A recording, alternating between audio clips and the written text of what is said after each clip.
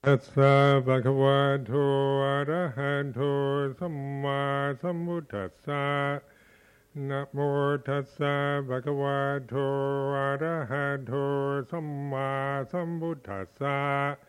Namo tassa bhagavato arahanto samma sambuddhassa. Aparuta de sangamatassa tavara. Ye sodavanta bamunjantu satang. So I invite you all to relax, but in an attentive way. Mindfulness is really a relaxation of the mind, where we make ourselves receptive and open, and rather than just forcing our minds to do something that they're not used to. The sense of mindfulness is bringing, say, a sense of resting. Our teacher in Thailand, Ajahn Chah, used to call it holiday for the heart, meditation. Sometimes we think of it as hard work, because we tend to think in terms of doing something as difficult, and work as for Western mind. If you say work in this country, it usually means something unpleasant. So in mindfulness, it's an attitude, say, of rest and paying attention. Because the nature of of our experience as human beings is the pure state of the mind. It is just that. There's intelligence, there's purity. It's when we open to that and rest in it that we're at our best. When we see things, we begin to understand things as they really are. But of course, most human beings are caught in the colored impulses, habits, and attitudes and conditioning of their minds. So we tend to have views, opinions, take sides, get caught up in endless quarrels and problems about the different forms, conditions, attitudes, and so forth that we can create in the mind. But when we rest in the purity of the mind itself, then there's no problem. This is a lesson that's difficult to learn, because the human condition at this state is one where most, say, the 5.7 billion people that exist on planet Earth at this time are caught in the illusions of their mind, seeing that is the reality. And of course then we can do dreadful things to each other just on the basis of our own deluded attachments. This purity and intelligence is open to all of us. It's not the prerogative of any group or any person. It's open to Europeans, to Asians, to Buddhists, Christians, Jews, Hindus, whoever, men and women. These are not none of them are obstructions to this is a natural state of purity. That when we let go of things, when we let go, relax and listen, pay attention, and put ourselves into a more contemplative mode, where the mind isn't, where we're not coming from some fixed position or some viewpoint, then that we begin to, say, awaken to the Dhamma, or the way things are. So the Buddha represents that. Was say the Buddha who lived in India 2,538 years ago was a human being who knew that, who realized that very obvious truth. And then he established his teachings so that the teachings that we have are pointing to that truth. If we use them in the right way, then we can realize the Dhamma, the truth of the way it is. So here at Amaravati, this is our 10th Katina, and we've been here 11 years in this particular spot, and as you can see, as you no doubt haven't missed the actual building of the temple that's taking place outside. And this, of course, is a grand occasion where actually a proper Buddhist temple, an Uposatha hall, a meditation hall, is being constructed. And it was 2 years ago, in this month, that we obtained the planning permission from the district council in Dacorum, Hemel Hempstead, to build this building. And it's going along very well. It's been very well organized. Must say the committee involved, both the monastic and the lay, the English Sangha Trust, and the architect and the builders and so forth have done an excellent job in making it so that it is not a burden or a real unpleasant experience for any of us. One anticipated it to be much more disruptive and problematic than it has been so far. In fact, it's been very interesting to be able to watch the process taking place, where we actually, the last March, the bhikkhus from all different monasteries came and took down the old Dharma hall and the old meeting hall that used to be out there. Took down the two buildings. And then last May we had the groundbreaking ceremony where the Sri Lankan High Commissioner and the representative from the Thai Embassy came, and Tanjaukun Panyananda from Thailand was there to a ceremonial custom of breaking the ground. And then we had the Sima ceremony during I think in June or July I think it was, establishing the Sima, or the ordination boundary, and then on it goes into actually the foundations being dug, and there's 900 tons of cement poured into the soil out there. So it's on very firm foundations.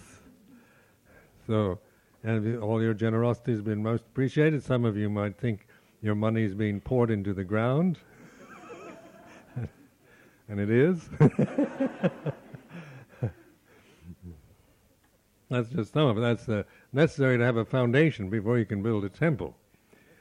And then now the walls are coming up, and eventually, and by December next month, the frame, which is the green oak, it's being made right now in a place near Bath, where the Carpenter Oak Company specializes in this old construction of green oak timber buildings. And I've been there twice to see it, and it was very impressive, very beautiful what they're doing. You know, the idea of this temple is somehow here in England people don't want anything new to look new, so we're trying to make it look old when it's new. And so if you know the sign, the plaque, the bronze plaque that we had made to commemorate the groundbreaking ceremony, I was a bit shocked actually when they brought this bronze plaque in, brand new plaque with our names. It's right over there against the wall under that portrait, and brought it in brand new, and then the architect and the plaque maker poured acid over it to turn it green, so it looks about 5,000 years old. This is a very English thing, I think. It's not, and I'm getting used to it.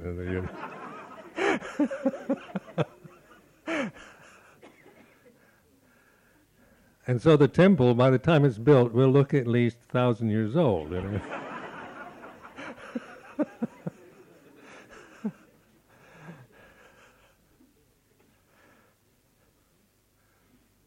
But it will be very the materials and that are going into it. I really like it. I think it will be a very, very beautiful building, and a place that we'll all appreciate. Many people have questioned the expense and so forth of building such a high quality building and the cost, but I wouldn't have started the project if I didn't feel that the costs and expenses would be covered, because I'm very people made very strong commitments and generous donations so that such a building can be built here in England. And so because of those donations, we've had many from Thailand, especially from the royal family and from various other people, have contributed generously to this project here in England, and because there's so much interest in it, in this temple, in what we're doing here, the monastic, the monasteries here in Britain, and in the ones we have in Europe. Because one thing I remember in Thailand, they would say things like, they kind of apologize. They say, we were just a backward country. We didn't,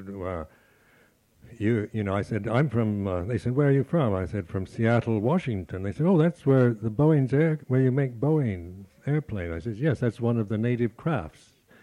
And then they said, oh, we just know how to make ox carts here.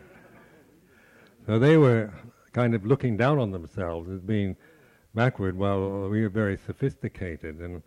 And so one time I had the occasion to, when people were doing this, talking like this to me, I said, but your foreign aid is the best. They said, what do you mean? I said, you're sending us Buddhism here in Britain. I said, that's foreign aid at its very best. We Americans, we send you cruise missiles. We send Britain cruise missiles.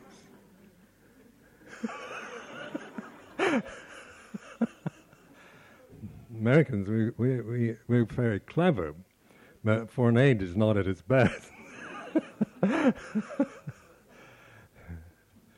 So Buddha Dhamma is a beautiful gift to the world, and the Lord Buddha, of course, even though it's an ancient religion in terms of our human sense of time, 2,538 years ago seems like a long time ago in the way we perceive time. But I found this teaching of the Buddha something that is so realistic and so true and so valid that it's really timeless. It has nothing to do with a particular civilization or a culture.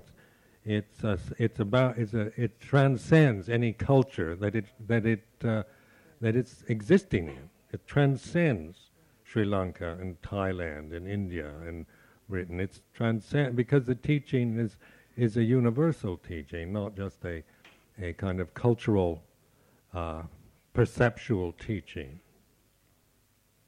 And what I mean universal is it's pointing to that which is where we get beyond just the cultural conditioning of our mind. You can see all the problems of the world are around ethnic attachments, religious prejudices, racial prejudices, class biases, and so forth.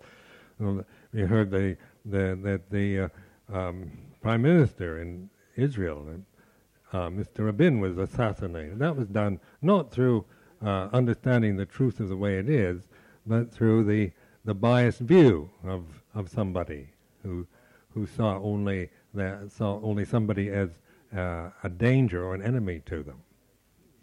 But when we see things in terms of Dhamma, then of course we're realizing a universal truth.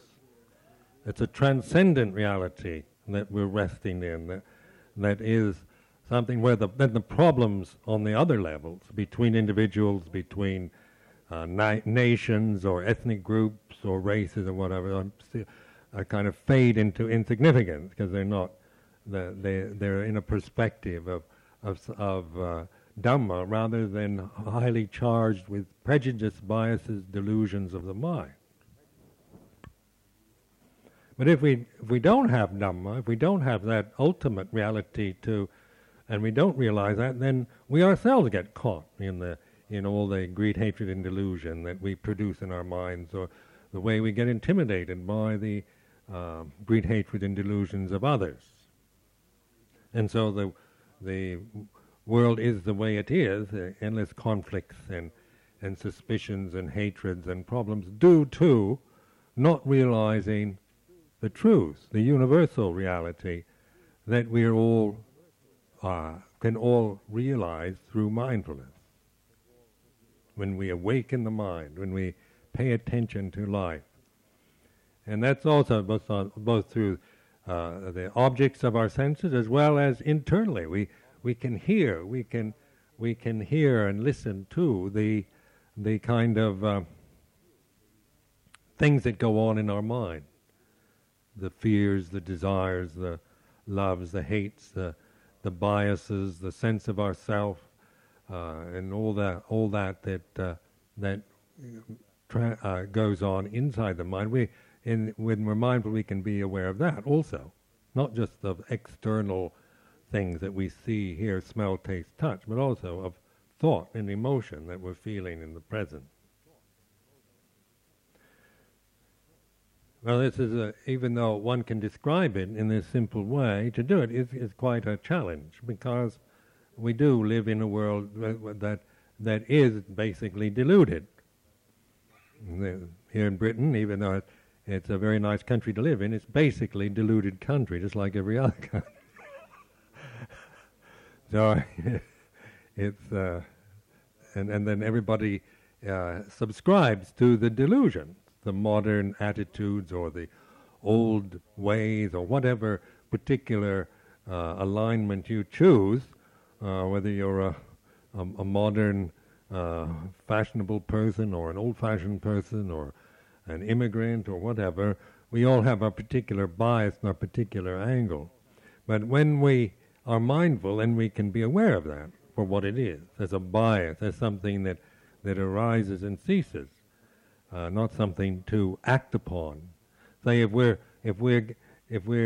getting messages to do something harmful to somebody else, then we can be aware. We can be aware of that kind of emotion where we want to seek revenge or do something to harm somebody else or say something that is unkind to somebody else. And then when we're aware of it, that which is aware is our refuge, that awakened state where we are the witness to these conditions and no longer caught in the power and the impact of those delusions as we happen to be experiencing them.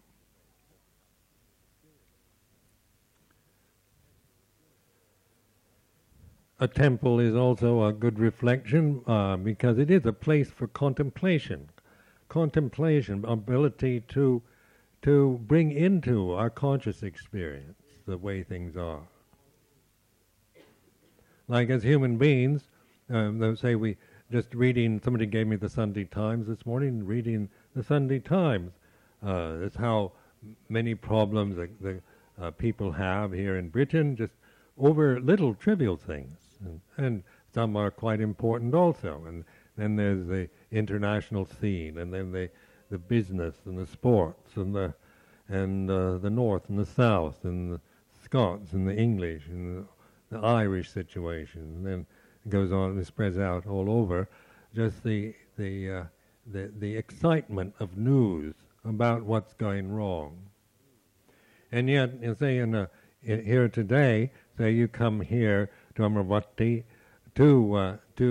not to seek excitement, to gossip or to do anything bad, but to come here to give dana, to reaffirm the 5 precepts, the 3 refuges and the 5 precepts, perform offering the katina cloth, and then offering of food and so forth, and then all the rest, to say, is an auspicious day. And everything that we're doing today is something that's good, something that's beautiful, something that brings us joy and happiness when we contemplate what we're actually involved in.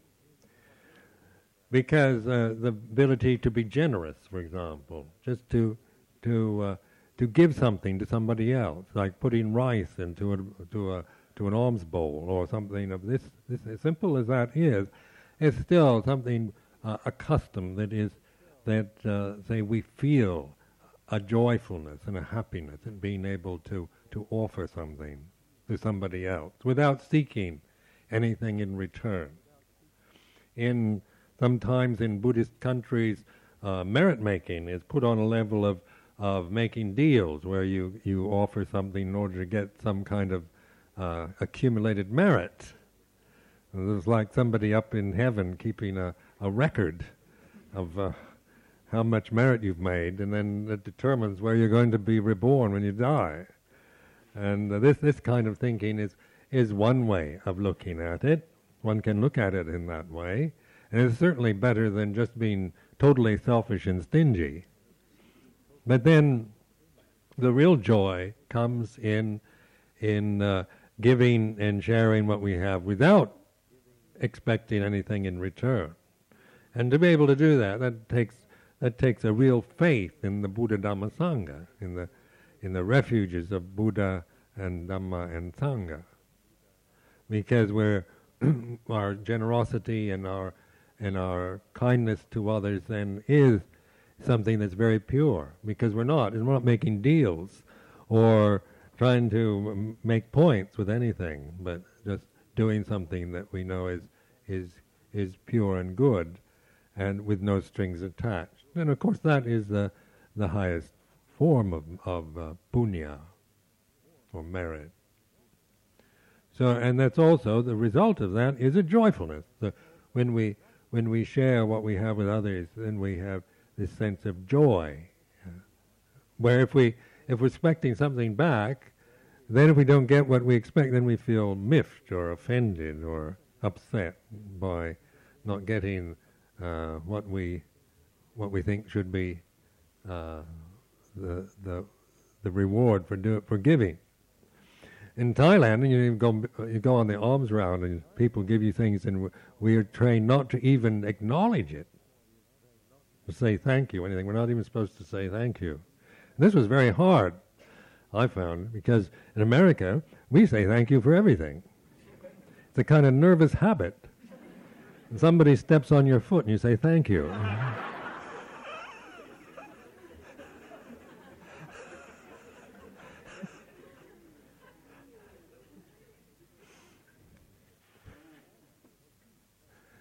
So then in Thailand, I'd have to kind of tie my tongue down, because I was very thankful. I was so touched by the fact people would care about me and want to offer me food and things like this, so requisites. And then, of course, immediately the first impulse was to say, thank you, very, that's very kind of you.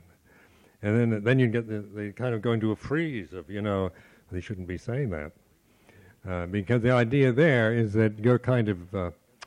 If you're thanking them, that's kind of taking away their merit. Because they're getting a reward, something from me back. And so even that can be a bit silly in a way, that they're going to make less merit if the monk thanks them than if the monk doesn't.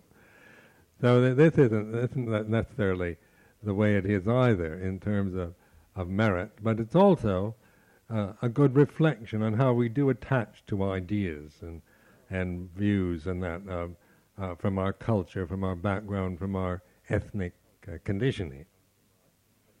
Like for an American to not be able to say thank you is very difficult. And it took a lot of training. Now I here in Britain, where people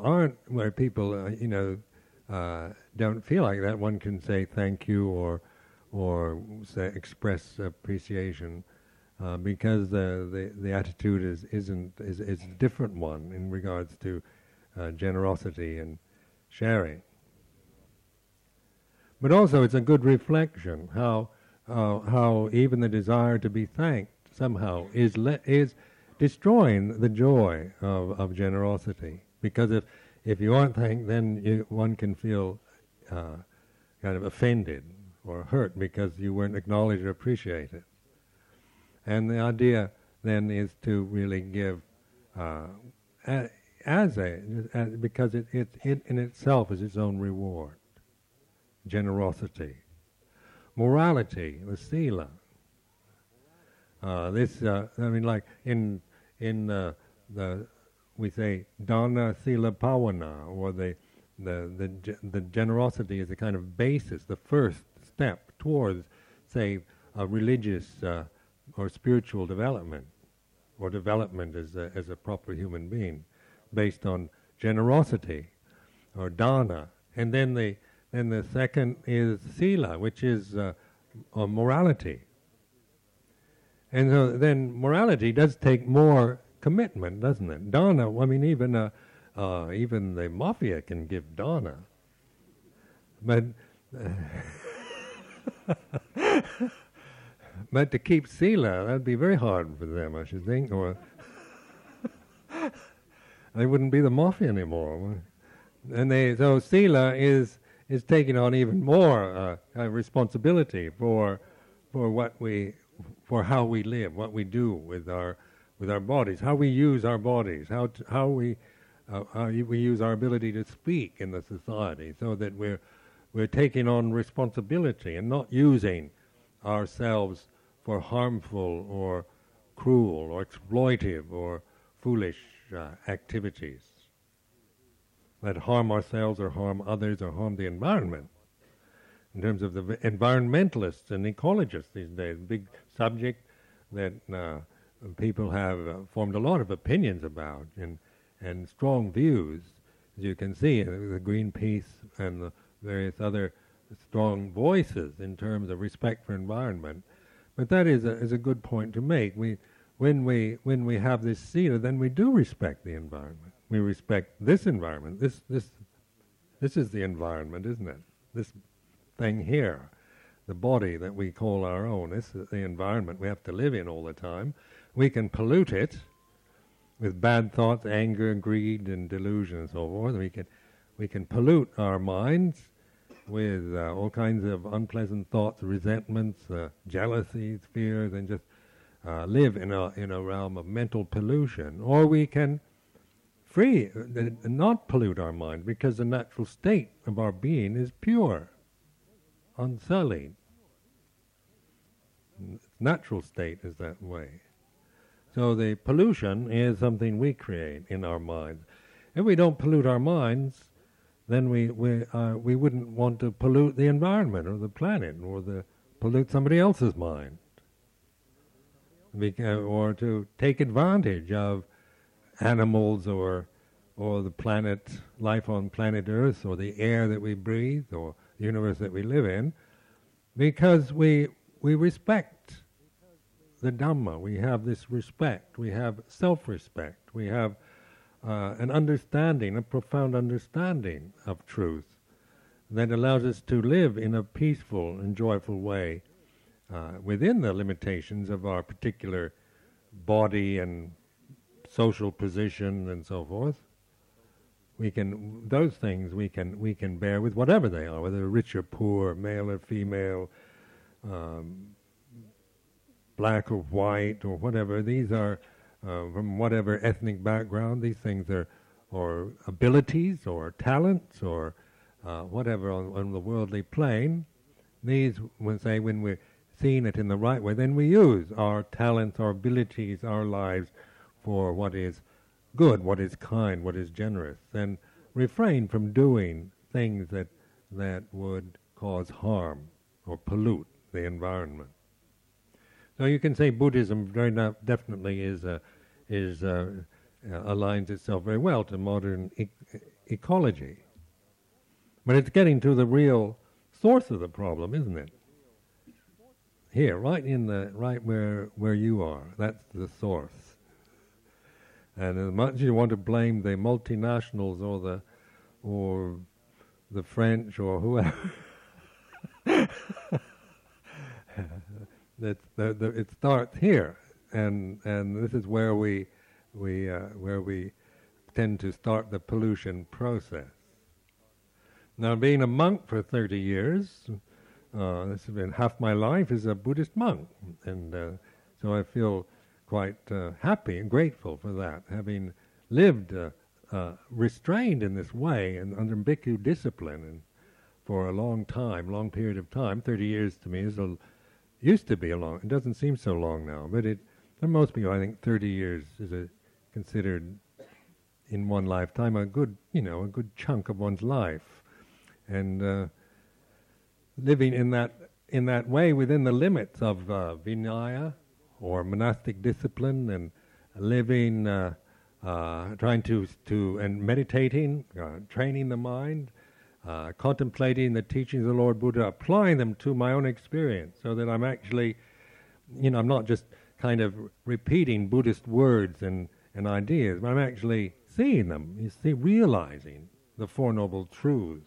the Eightfold Path is something that's real. It's not some Buddhist idea or theory, but it's internalizing those truths to where you actually realize, say, the suffering that one naturally experiences in this state, its causes, realizing the absence of suffering, the end of suffering, realizing the way to live, that you do not create suffering.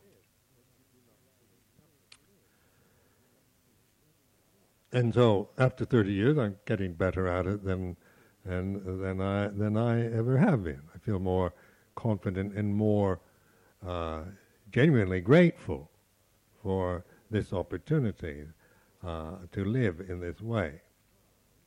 It's a bit of a surprise, actually, to one had never conceived an idea of being a Buddhist monk before. I mean, when I lived in America, or that I would be living as a Buddhist monk in England, or that I would be building a Buddhist temple in Chiltern Hills, or any of these things. These are, perceptions I just couldn't. I mean, I did have. I've always kind of had an inclination towards hermetic life, or towards idea of living off in kind of forests in a place that is peaceful and calm. Those were always attractive images. But life, say, being the focus of monastic community here in Europe, has been quite an interesting experience, because it brings up all the problems that you have as a human person, as a personality, having to take responsibility, having to say, meet people and live with people who are inevitably going to bring up all your fears, all your desires, all your habits through the years. And just the sense of being responsible for all this is another dread. Living as a hermit in the forest is a nice idea, because I wouldn't be responsible for very much. And there's something lazy and pusillanimous about me that would like to live in a nice little hut and not be responsible for anything. But instead I threw myself into this life, and here I am sitting on this high seat, building a temple, and getting old and being responsible for so many things, and involving all of you with it. So how does one, if you take it personally, then it does seem burdensome and difficult. But the secret to it all is to change the from the person to from the personality problem, the illusion of being a person and a personality to the perception of the refuges, the Buddha, Dhamma, Sangha. Because that is the refuge. Then is the reality of a moment. Say the personality of Ajahn Sumedho, Bhikkhu Sumedho, is you might see me or think of me in a particular way as some kind of personality. But in terms of practice, the personality is not what I'm trying to project, but the sense of refuge in Buddha, Dhamma, Sangha. So that the personality is just what you have to, the way you are, and the kind of conditioning you have, and that is not. And as when I start making that the important issue about what I think or what I feel as a person, what I like or don't like as a person, then I suffer. in this position. But when I observe that, the sense of myself as a person, and rest in that knowledge of that these are conditions not to attach to, then I'm taking my proper refuge in the Buddha, the Dhamma, and the Sangha. So you see, when we all take refuge in Buddha, Dhamma, Sangha, which you've just done before the offering of the Katina robe and so forth, we're putting ourselves in that perfect refuge of that perfect state of awareness to see the truth of the way it is and to take responsibility for our lives as individual human beings.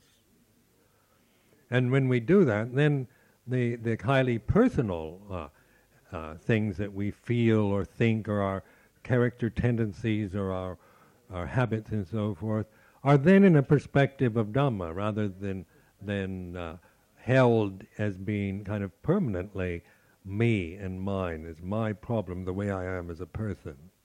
Because the thing that you can really trust under all conditions at any time, wherever you are, with whoever you are, whether you're alone, whether you're young or old, or healthy or sickly, or whatever, is you can be mindful. You aren't always going to be, what you're mindful of isn't going to always be what you want, but you still can be mindful of what you don't want. And mindfulness isn't picking and choosing and preferring, that's personality. As a person, then I have certain preferences. I like this better than that, and I like this color better than that color. I like this person more than I like that person. I want this and I don't want that, and I feel like this and I don't feel like that, and so forth as a person. But as a refuge, then I'm aware of all that kind of busyness, preference, love and hate, liking, disliking that go on in the mind. And that refuge then is what I can trust, because that's a constant factor that one can rest in no matter what is happening. In Thailand, I remember going through many periods of, through the initial inspiration, enthusiasm for monastic life, and then the disillusionment, the kind of where you get tired, you start being critical, you get fed up, you start worrying about whether the climate is too hot, or whether the food, sometimes you get malaria and get illnesses, and it brings up all kinds of negative mental states. But these also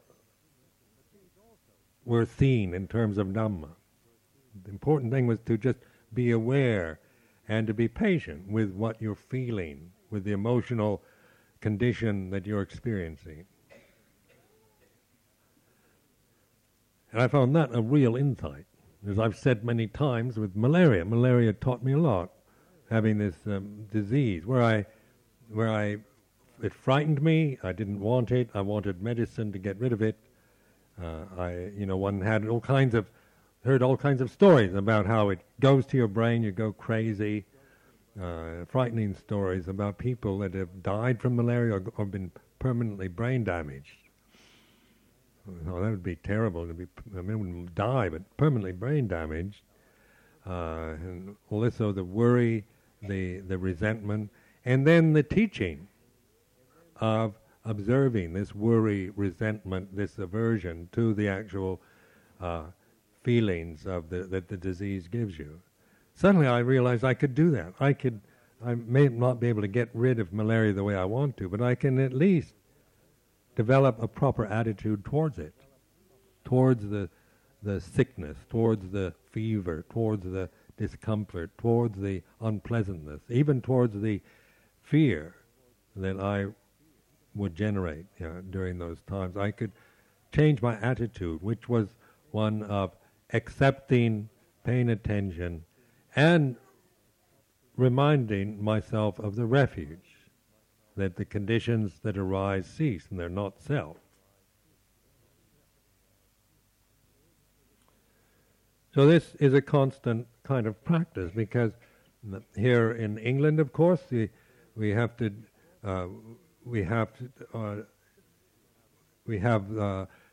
say live in a country where most people are not Buddhist. We are kind of strange-looking creatures, like Martians or somebody from another planet, in a society that wouldn't generally understand what we are, what our intentions are. Where, say, in an Asian country like Sri Lanka or Thailand, Burma, you get so much respect and so much adoration and so much attention and kind of held up. Where here we're oftentimes made fun of. But even that is Dhamma. I mean, we can see the Dhamma of the result of being jeered at or being treated in an unpleasant way. That is not an obstruction to practice, but the ability to observe, to witness, to see it for what it really is. All that is subject to arising, subject to ceasing.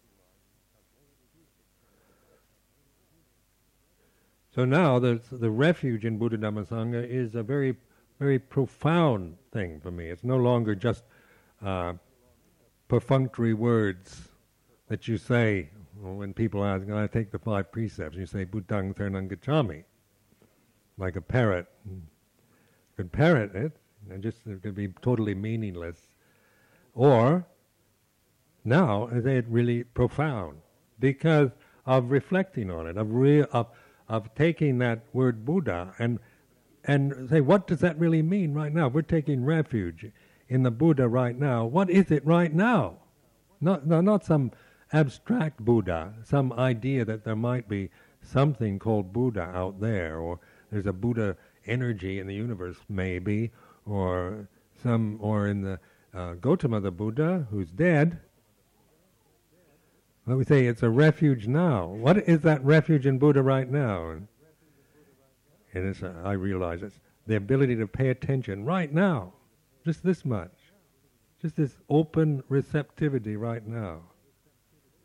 So then, Buddha is my real refuge, because that's a refuge I can use wherever I am, whether I'm in my kuti, in my caravan, or in the meditation hall in London, or wherever, in airport. I can always do that.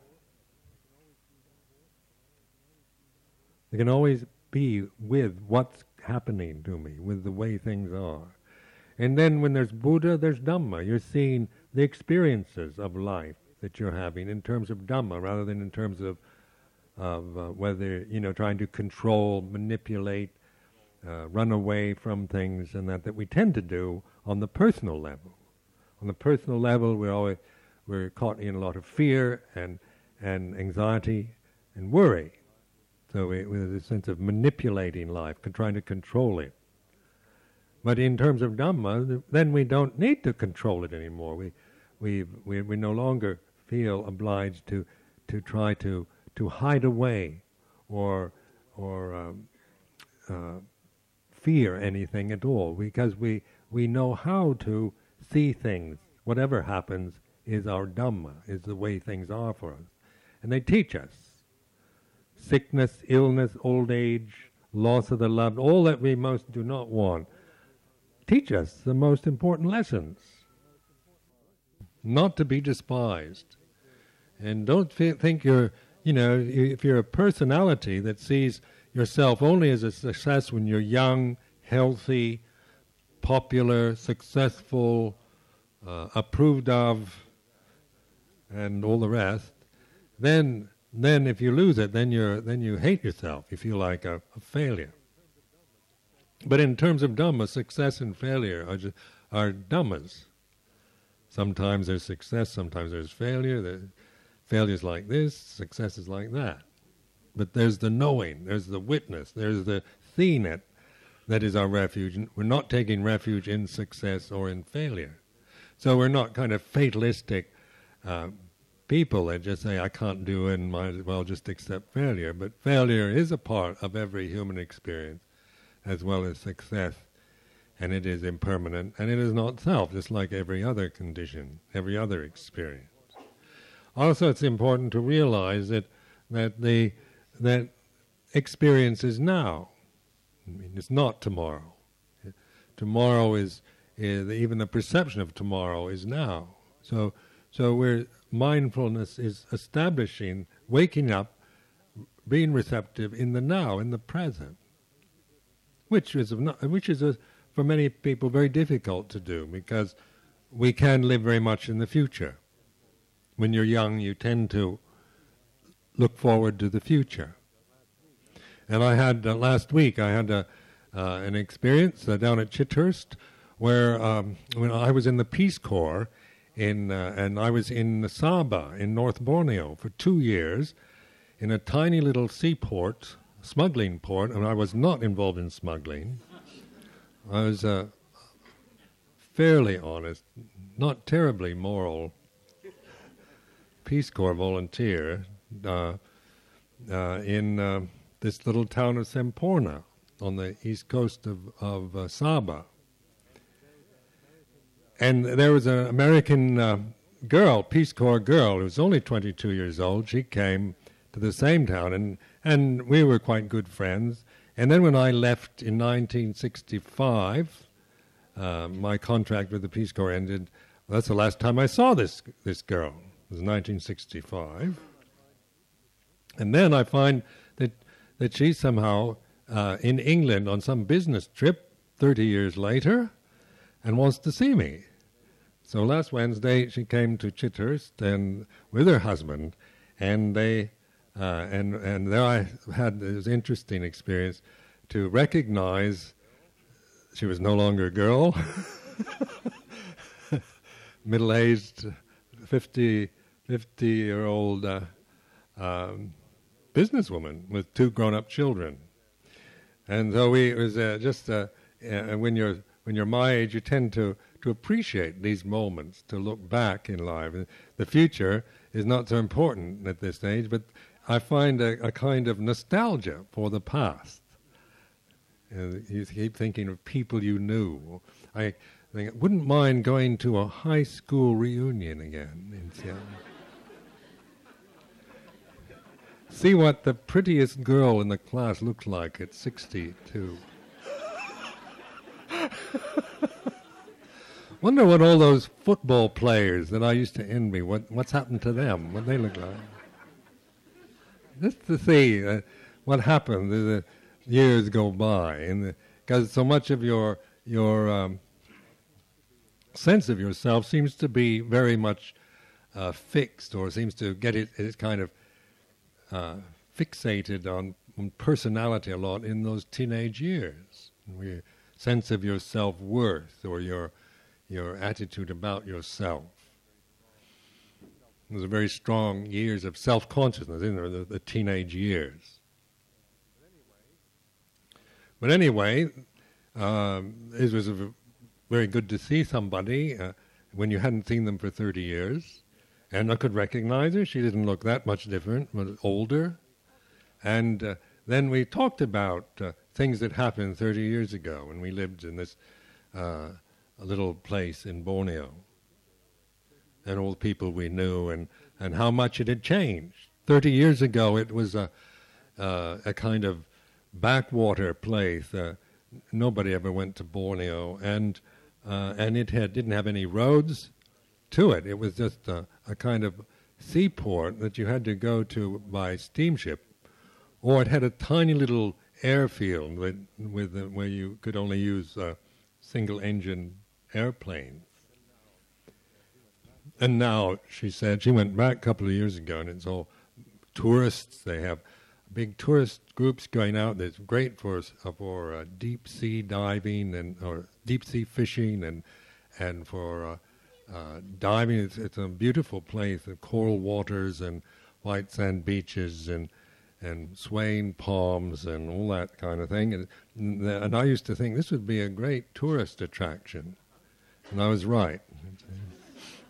It's become. I feel very fortunate to have been there before it was kind of made into one, because I have very happy memories of those years. But they are memories that arise in the present, and they are just that you find also at this age an ability. Maybe it's Alzheimer's disease or something, but your memory's not so good. Suddenly, like the other day, somebody came to me and I couldn't remember their name, and I knew them very well. That never happened before, but and this lady that I was in the Peace Corps with, she is working for a pharmaceutical company that's trying to find cure for Alzheimer's disease.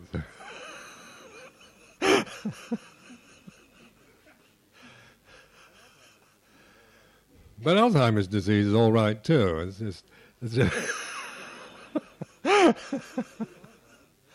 because in the long run, you don't even want your memories. You know, I mean, one might feel this nostalgia, but also I'm aware of it for what it is. It's not something I'm going to seek as a refuge. It's nostalgia for the past, or to worry about the future, or to see any signs of aging and senility as something that arouses anxiety, or to create a problem about it, but to take it as it comes, to live life as it happens to you, the way it affects you. So living in a monastery, for example, here is the Amaravati or Chithurst, the different monasteries, they change. You can't keep them always on the same level of developing or whatever. That things kind of go through cycles.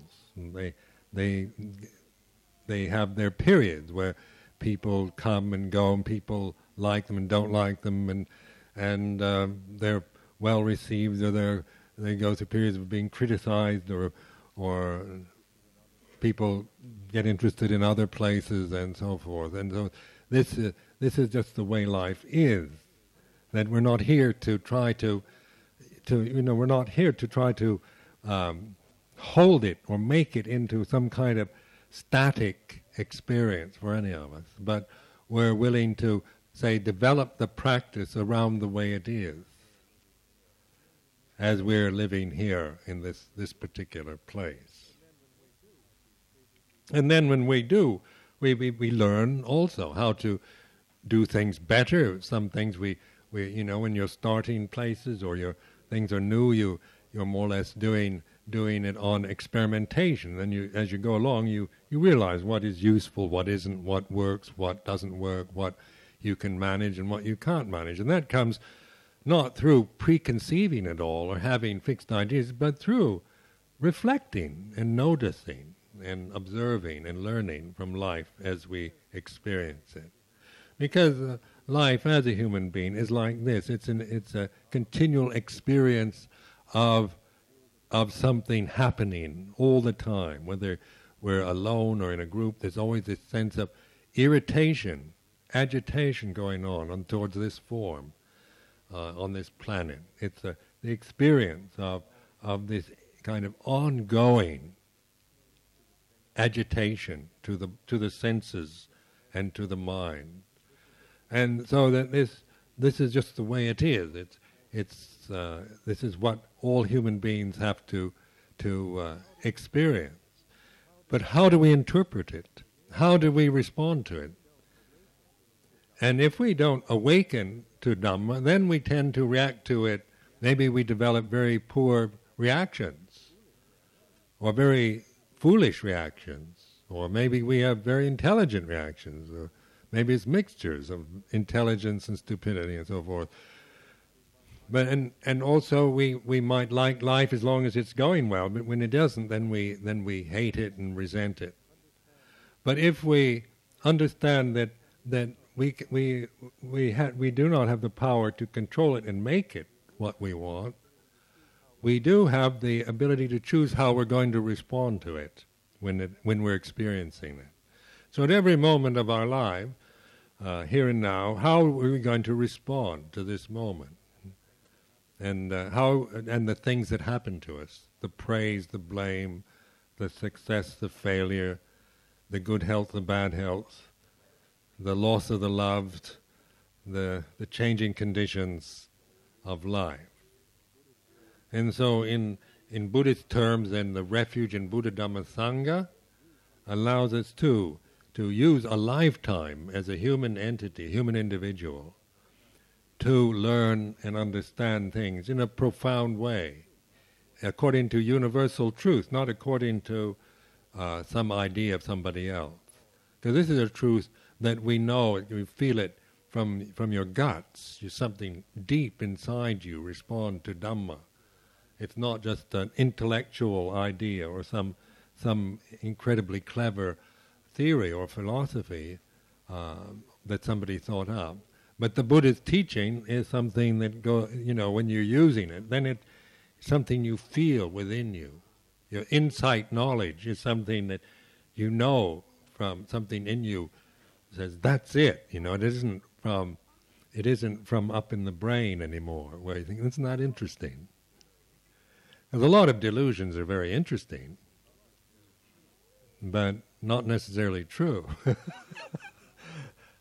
But truth is something we intuitively know when we open ourselves and trust and have this faith, this ability to relax and to be with, in terms of in Buddhist terminology, with the Buddha, Dhamma, Sangha.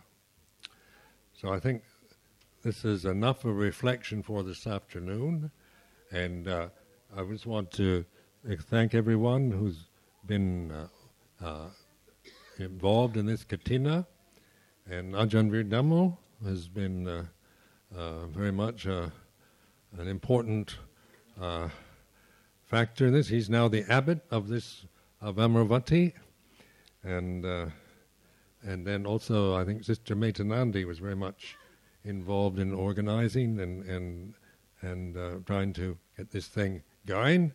And then of course to the Malini and Sarojini and all of you who very generously donated all these gifts, these offerings, requisites to the Sangha today.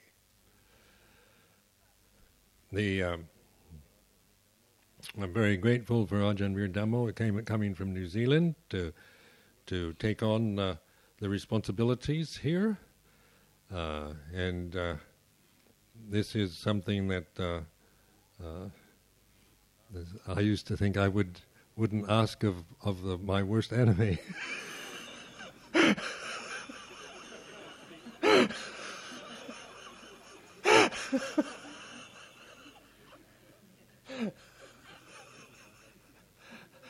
But since he's my best friend, I am.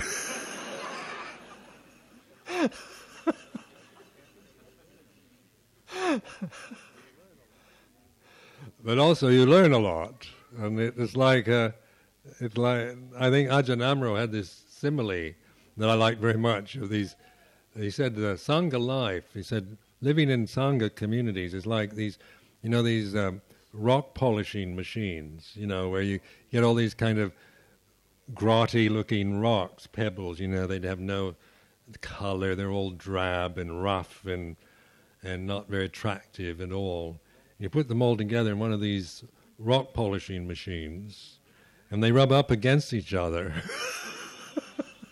And they come out, they're beautiful. You see red and yellow and green, beautiful blue, and they're all shiny, and they look really precious and beautiful. And I think that some Sangha life is like that. It's you kind of come together in a rock polishing machine, and you rub up against each other and kind of wear off each other's rough edges till more and more there's a sense of the Sangha being a harmonious group, mature.